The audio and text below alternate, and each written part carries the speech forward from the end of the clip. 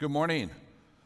What a great video. We're going to actually unpack that passage this morning. So if you have a Bible, Matthew 14, 22 through 32, or you can follow along on YouVersion, on your phone or your tablet, Matthew 14, 22 through 32. I want to welcome you. Thanks for being here. I want to welcome those who are joining us online and those who will be joining us in Traditions and those who will be joining us in Kindred at 10 o'clock.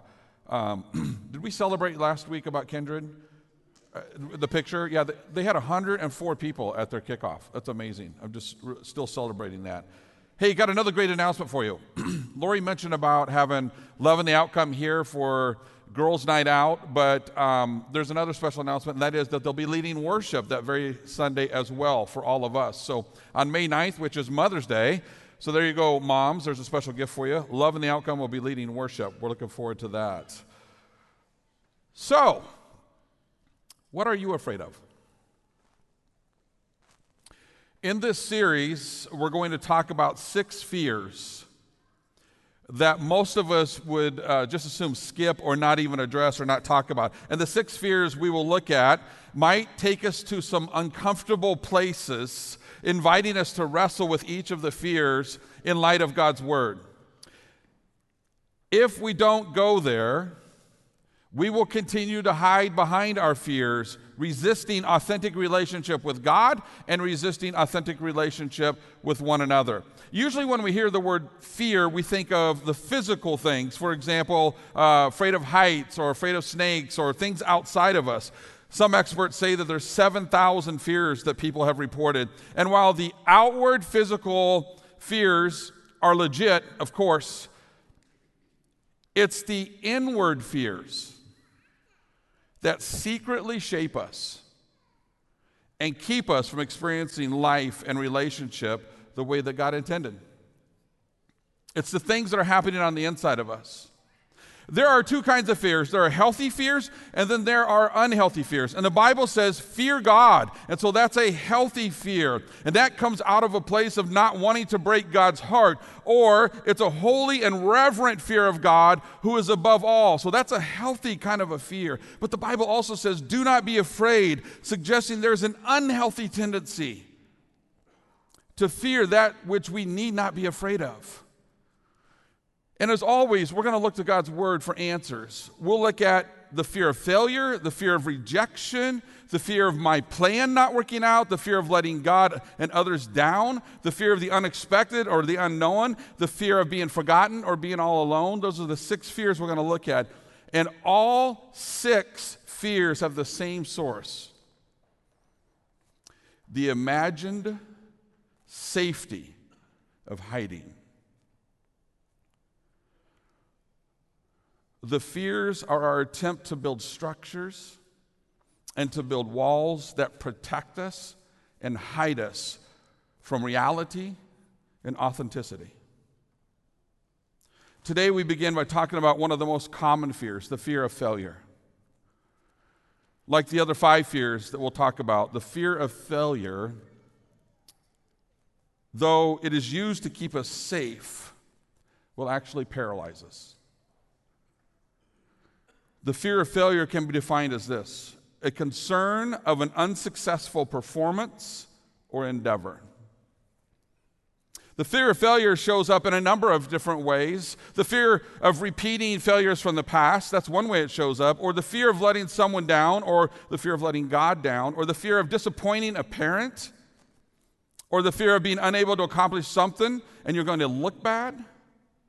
Or the fear of not being a success story, or the fear of failing our culture's image of success. Did you know that the fear of failure is worse than failing? Failing happens in a moment of time or over a season, but the fear of failing is an ongoing fear that captures us day in and day out and paralyzes us. It goes on and on. Most people fail at more things in life than they succeed. It's easy to think about people like Michael Jordan. He said this: I have missed more than 9,000 shots in my career. I've lost almost 300 games. On 26 occasions, they looked to me to hit the game-winning shot, and I missed. He says, I have failed over and over and over again in my life, and that's why I succeed. Charles Schulz, drawings were rejected by his high school yearbook. Schulz went on to create Peanuts, featuring Snoopy and Charlie Brown. Steven Spielberg was rejected both times he applied to attend film school at USC. No one wanted to hire Walt Disney as an artist. Walt's first animation studio went bankrupt. He went on to co-found the Walt Disney Company. But I want to make something clear with those examples. Those are great stories. Those are great stories and reminders of failures to success and how it can motivate us to work harder, how it can motivate us to try harder. But today, I want to take the focus off of what we can do to overcome our fear. And this idea that we just need to work harder and try harder, and let's focus our attention on what God can do. Today we're going to read a story about disciples, about a bad storm, and about Jesus walking on the water. And this one little story is packed with so much truth, and it will help us understand the fear of failure and how we can apply God's word to overcome it. So first of all, if you're following along, the fear of failure and the will of God. Verses 20 through to 26 is where we want to start. So remember, in this passage, Jesus had just finished feeding 5,000 people with the loaves of bread and the 2 fish, and then he gives instructions to his disciples who were still there with him. This is what he says, starting in verse 22. Immediately Jesus made the disciples get into the boat and go on ahead of him to the other side while he dismissed the crowd. There's a key piece in verse 22. Immediately Jesus made the disciples get into the boat. Verse 23, after he had dismissed them, he went up on the mountainside by himself to pray. Later that night, he was there alone, and the boat was already a considerable distance from the land, buffeted by the waves because of the wind that was against it. Verse 25, shortly before dawn, Jesus went out to them walking on the lake. And when the disciples saw him walking on the lake, they were terrified. It's a ghost, they said, and they cried out in fear. After the people were dismissed, verse 23 tells us that Jesus went up on this mountainside by himself to pray. And it says that when evening came, he was there alone, and he looked out over the lake and he saw the disciples. And not one time did he say, oh my goodness, or what have I done, or what was I thinking? Was Jesus aware that the disciples would face a life-threatening storm while they were in the boat making their way across the water? If he was aware, why in the world would he let them go? Why not protect them and keep them from difficulties and struggles and potential failures? Jesus is always aware of something that we lose sight of.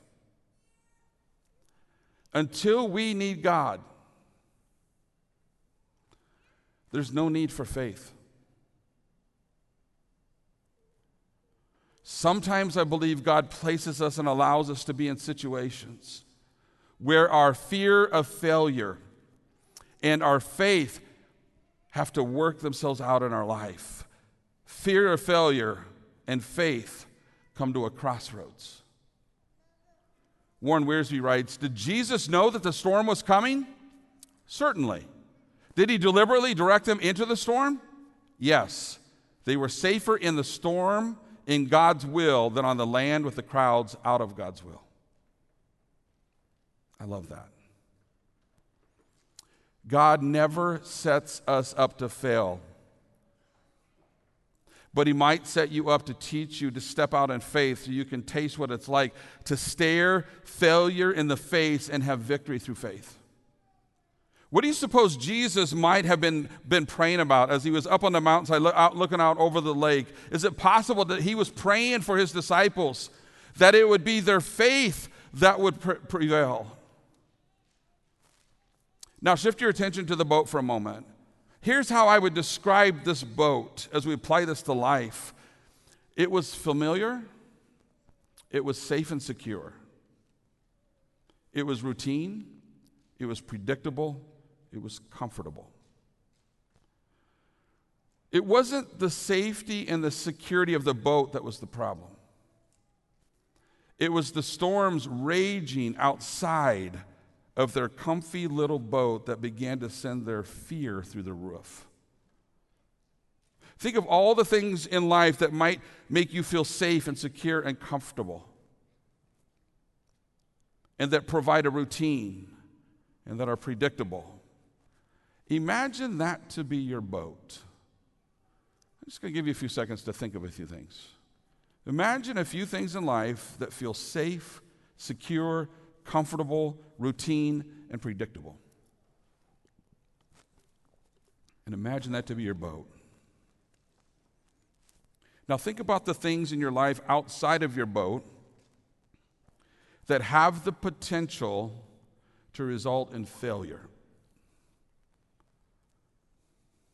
Sometimes the things outside of our safe, fear of failure boat are easy for us to simply avoid, ignore it if possible, pretend like we don't see it, say no in order to remain okay. Other times, the things outside of our fear of failure boat are more confronting and harder to ignore. Like the storm that the disciples were now facing.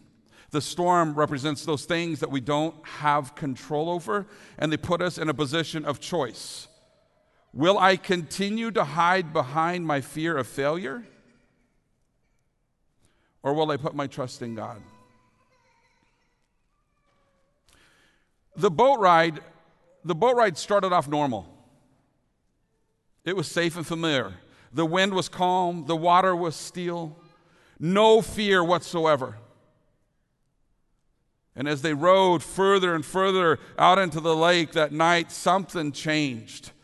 And the water went from still to raging, and the wind went from calm to furious, and the disciples found themselves unexpectedly in the midst of a raging storm, being tossed about by the wind and pounded by the waves. And let's say that evening, let's say it started about 6 o'clock in the evening, and the scripture says that during the fourth watch of the night, Jesus went out to him. The fourth watch of the night is somewhere between 3 and 6 a.m. For some reason, Jesus waited until the fourth watch to go out to where they were. Why not earlier? I can think of a few reasons. The same is for us. Why not earlier? Maturity, sanctification, growing in our walk with Christ, whatever you want to call it, requires precision timing. If we think about it in context, if you have children or if you're around children, if we rescue our children too quickly from their struggles and fear of failure, they may never learn. If we come alongside too late, there may be too much damage done. Simply to say that God's timing is always perfect. He knows exactly what we need to go through in order for us to make a decision. We will choose to hide behind our fear of failure, or we will step out in faith. That decision comes to a head at just the precise moment in time, and only God knows that moment. One choice keeps us comfortable and safe, and the other stretches us and grows us. Verse 25, shortly before dawn, Jesus went out to them walking on the lake, and he came to them. And in the meantime, they were terrified. It's a ghost, they said, and they cried out in fear. They see Jesus coming. The will of God is never found in the boat.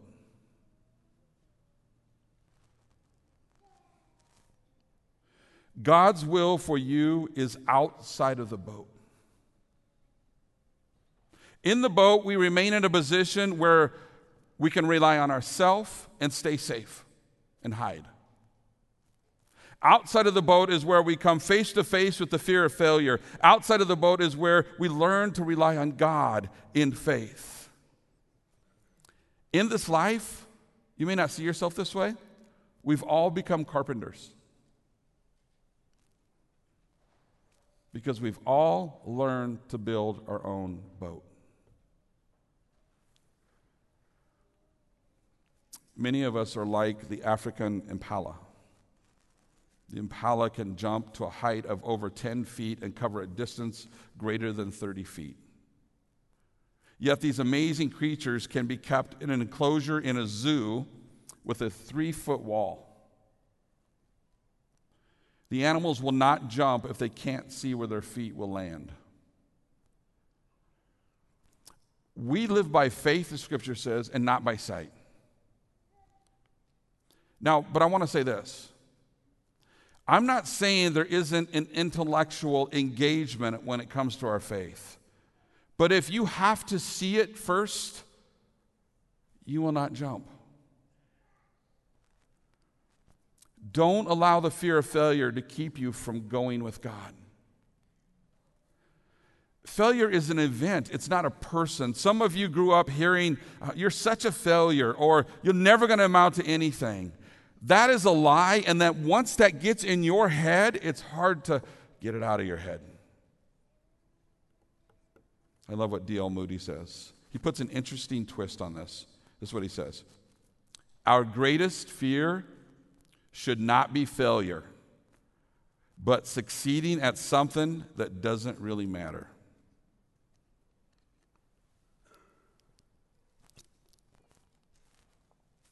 Secondly, the fear of failure and the voice of truth. Verse 27 through 32 goes on, it says, "But Jesus immediately said to them, 'Take courage, it is I, don't be afraid.'" Notice that they did not inquire of Jesus, but Jesus inquired of them. Our fear of failure will keep us from inquiry. So at just the right moment, Jesus came to them and said, "Take courage, it is I, don't be afraid." And the disciples could not imagine hearing any better words spoken from Jesus. Nothing could have created or provided a more calming effect in that moment. And the first words out of his mouth, "Take courage." Now imagine yourself on this boat. You're in the midst of a storm. And Jesus is there and he says, "Take courage, it is I. Don't be afraid." The answer to our fear is sandwiched between two directives. And the two directives, he said, is this: take courage, don't be afraid. But what does he say in between? What words does Jesus use to give us a reason and confidence in the midst of our fear of failure? It is I. The reason that you can have courage, the reason that I can have courage, because of those three words. It is I. The reason you don't have to be afraid is because it is I. Only Jesus possesses the power over our fear. Fear is not from God. It's a 4-letter word that is not in God's vocabulary. The Bible mentions it 150 times. Do not fear. Do not be afraid. If God is not the source, though, of our fear, who do you suppose is the source of our fear? The evil one. And he uses every single tool in his toolbox to get us to a place in life where we get stuck, where we are gripped, where we are paralyzed. When we believe his lies, it keeps us in the boat. And because fear is not from God, it cannot be founded on truth, which means all fear. So all 6, when we go over this for 6 weeks, all the different fears, all fear is founded on a lie. It could be the evil one lying to us, our culture lying to us, our selfish desire lying to us. Have you heard the phrase, where there is smoke, there is fire? Of course, right? Meaning you can't have one without the other. The same can be said true. It's true of fear. Where there is fear, there is a lie.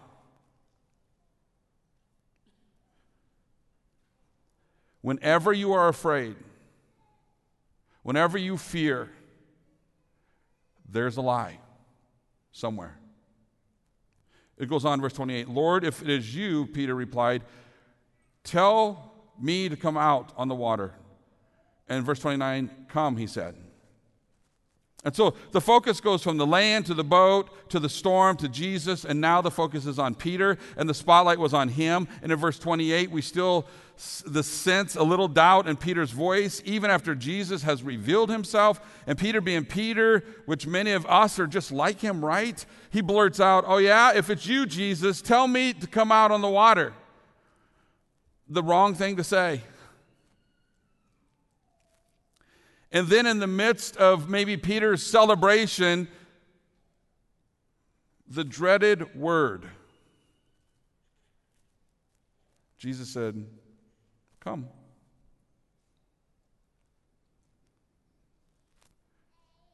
The evil one says, stay, hide, remain safe.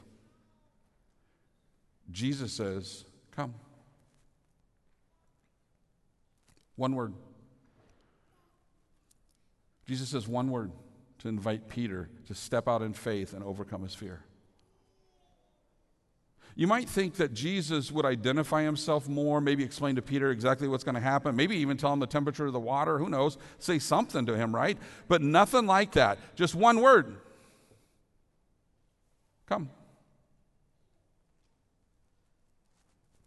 How much explaining does God need to do in your life, my life, to get us to step out of the boat and stop hiding behind our fear of failure?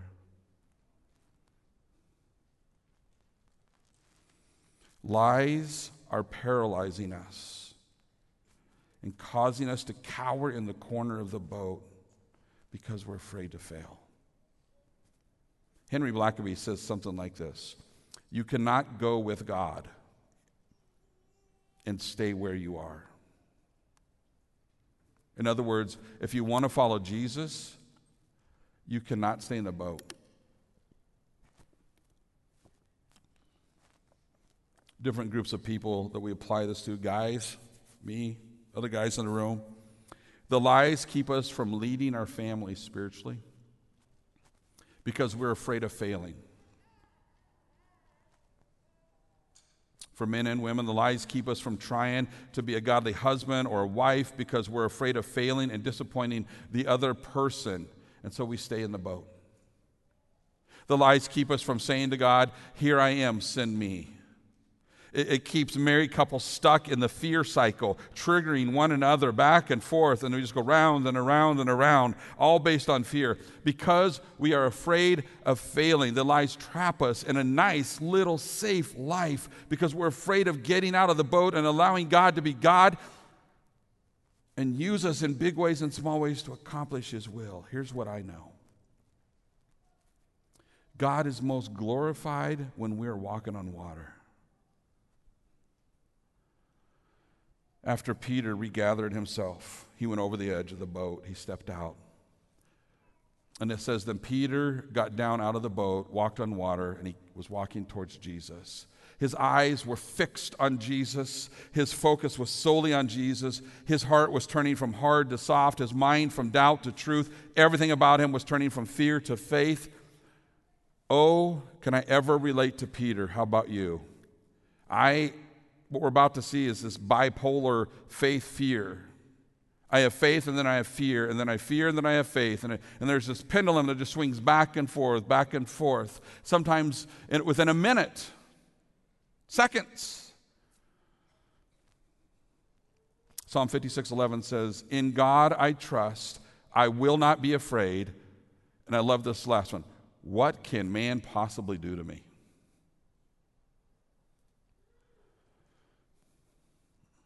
If you want to be safe, stay in the boat. If you want to live cautious, stay in the boat. But be prepared, the possibility of missing what God has.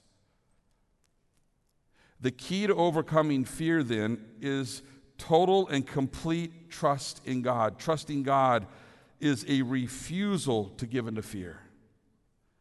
It's a turning to God even in the darkest times and trusting Him to make things right. It's trusting God even when everything is pointing to failure.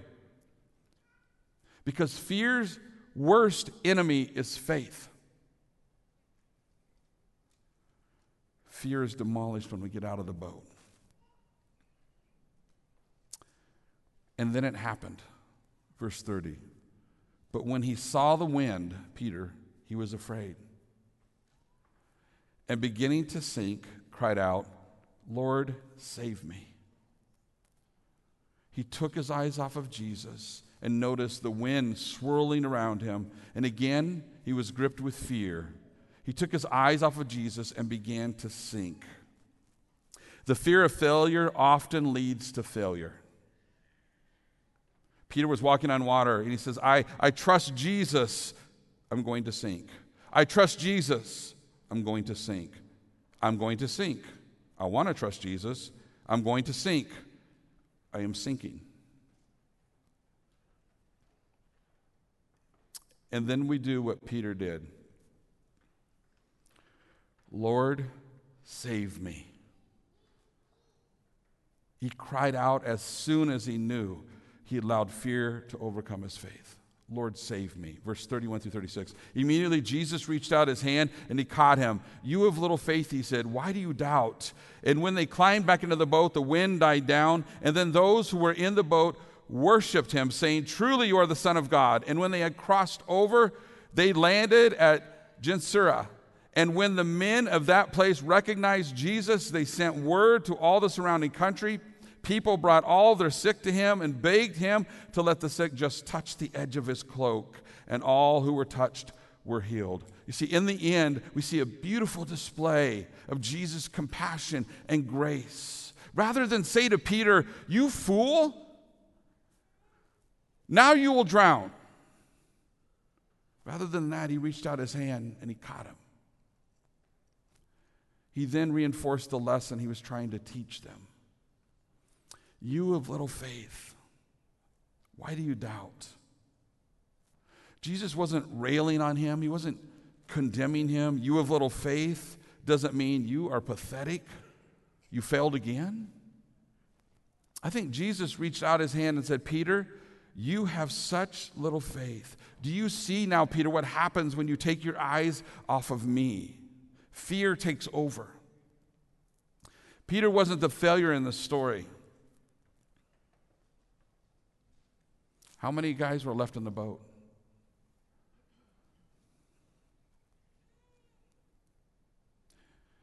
Hebrews 11:6 says, and it is impossible to please God without faith. Anyone who wants to come to him must believe that God exists and that he rewards those who sincerely seek him. Let's apply that to this story. Unless you get out of the boat, it is impossible to please God. We can choose, I'm going to apply this to Christianity because I think it's interesting. We can choose to live a nice, moral, safe little life in the boat along with many other Christians. We're all familiar with the boat that I'm describing. What about this? We go to church, read our Bible, pray, take our kids to Awana, attend a group, all the while never, ever stepping out of the boat because it's too scary.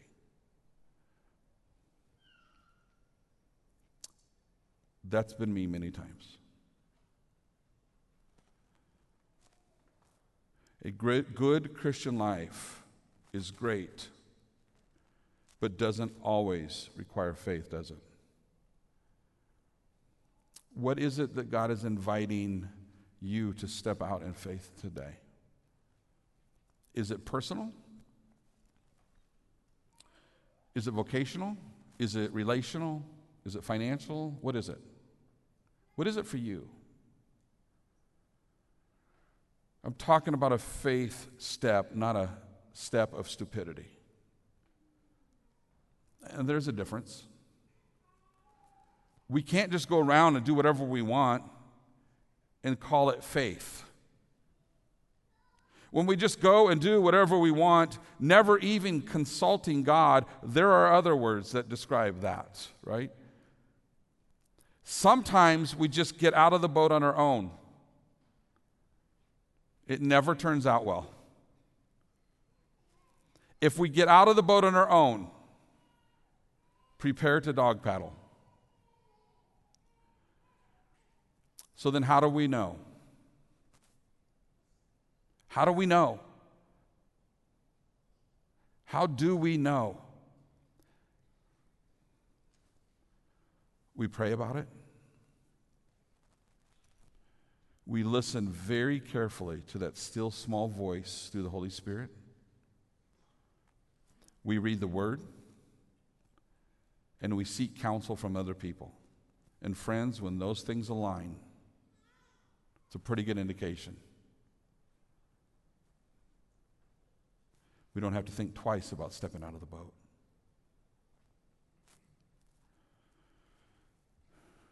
That one word is God whispering or shouting the word, come. Let me leave you with one thing.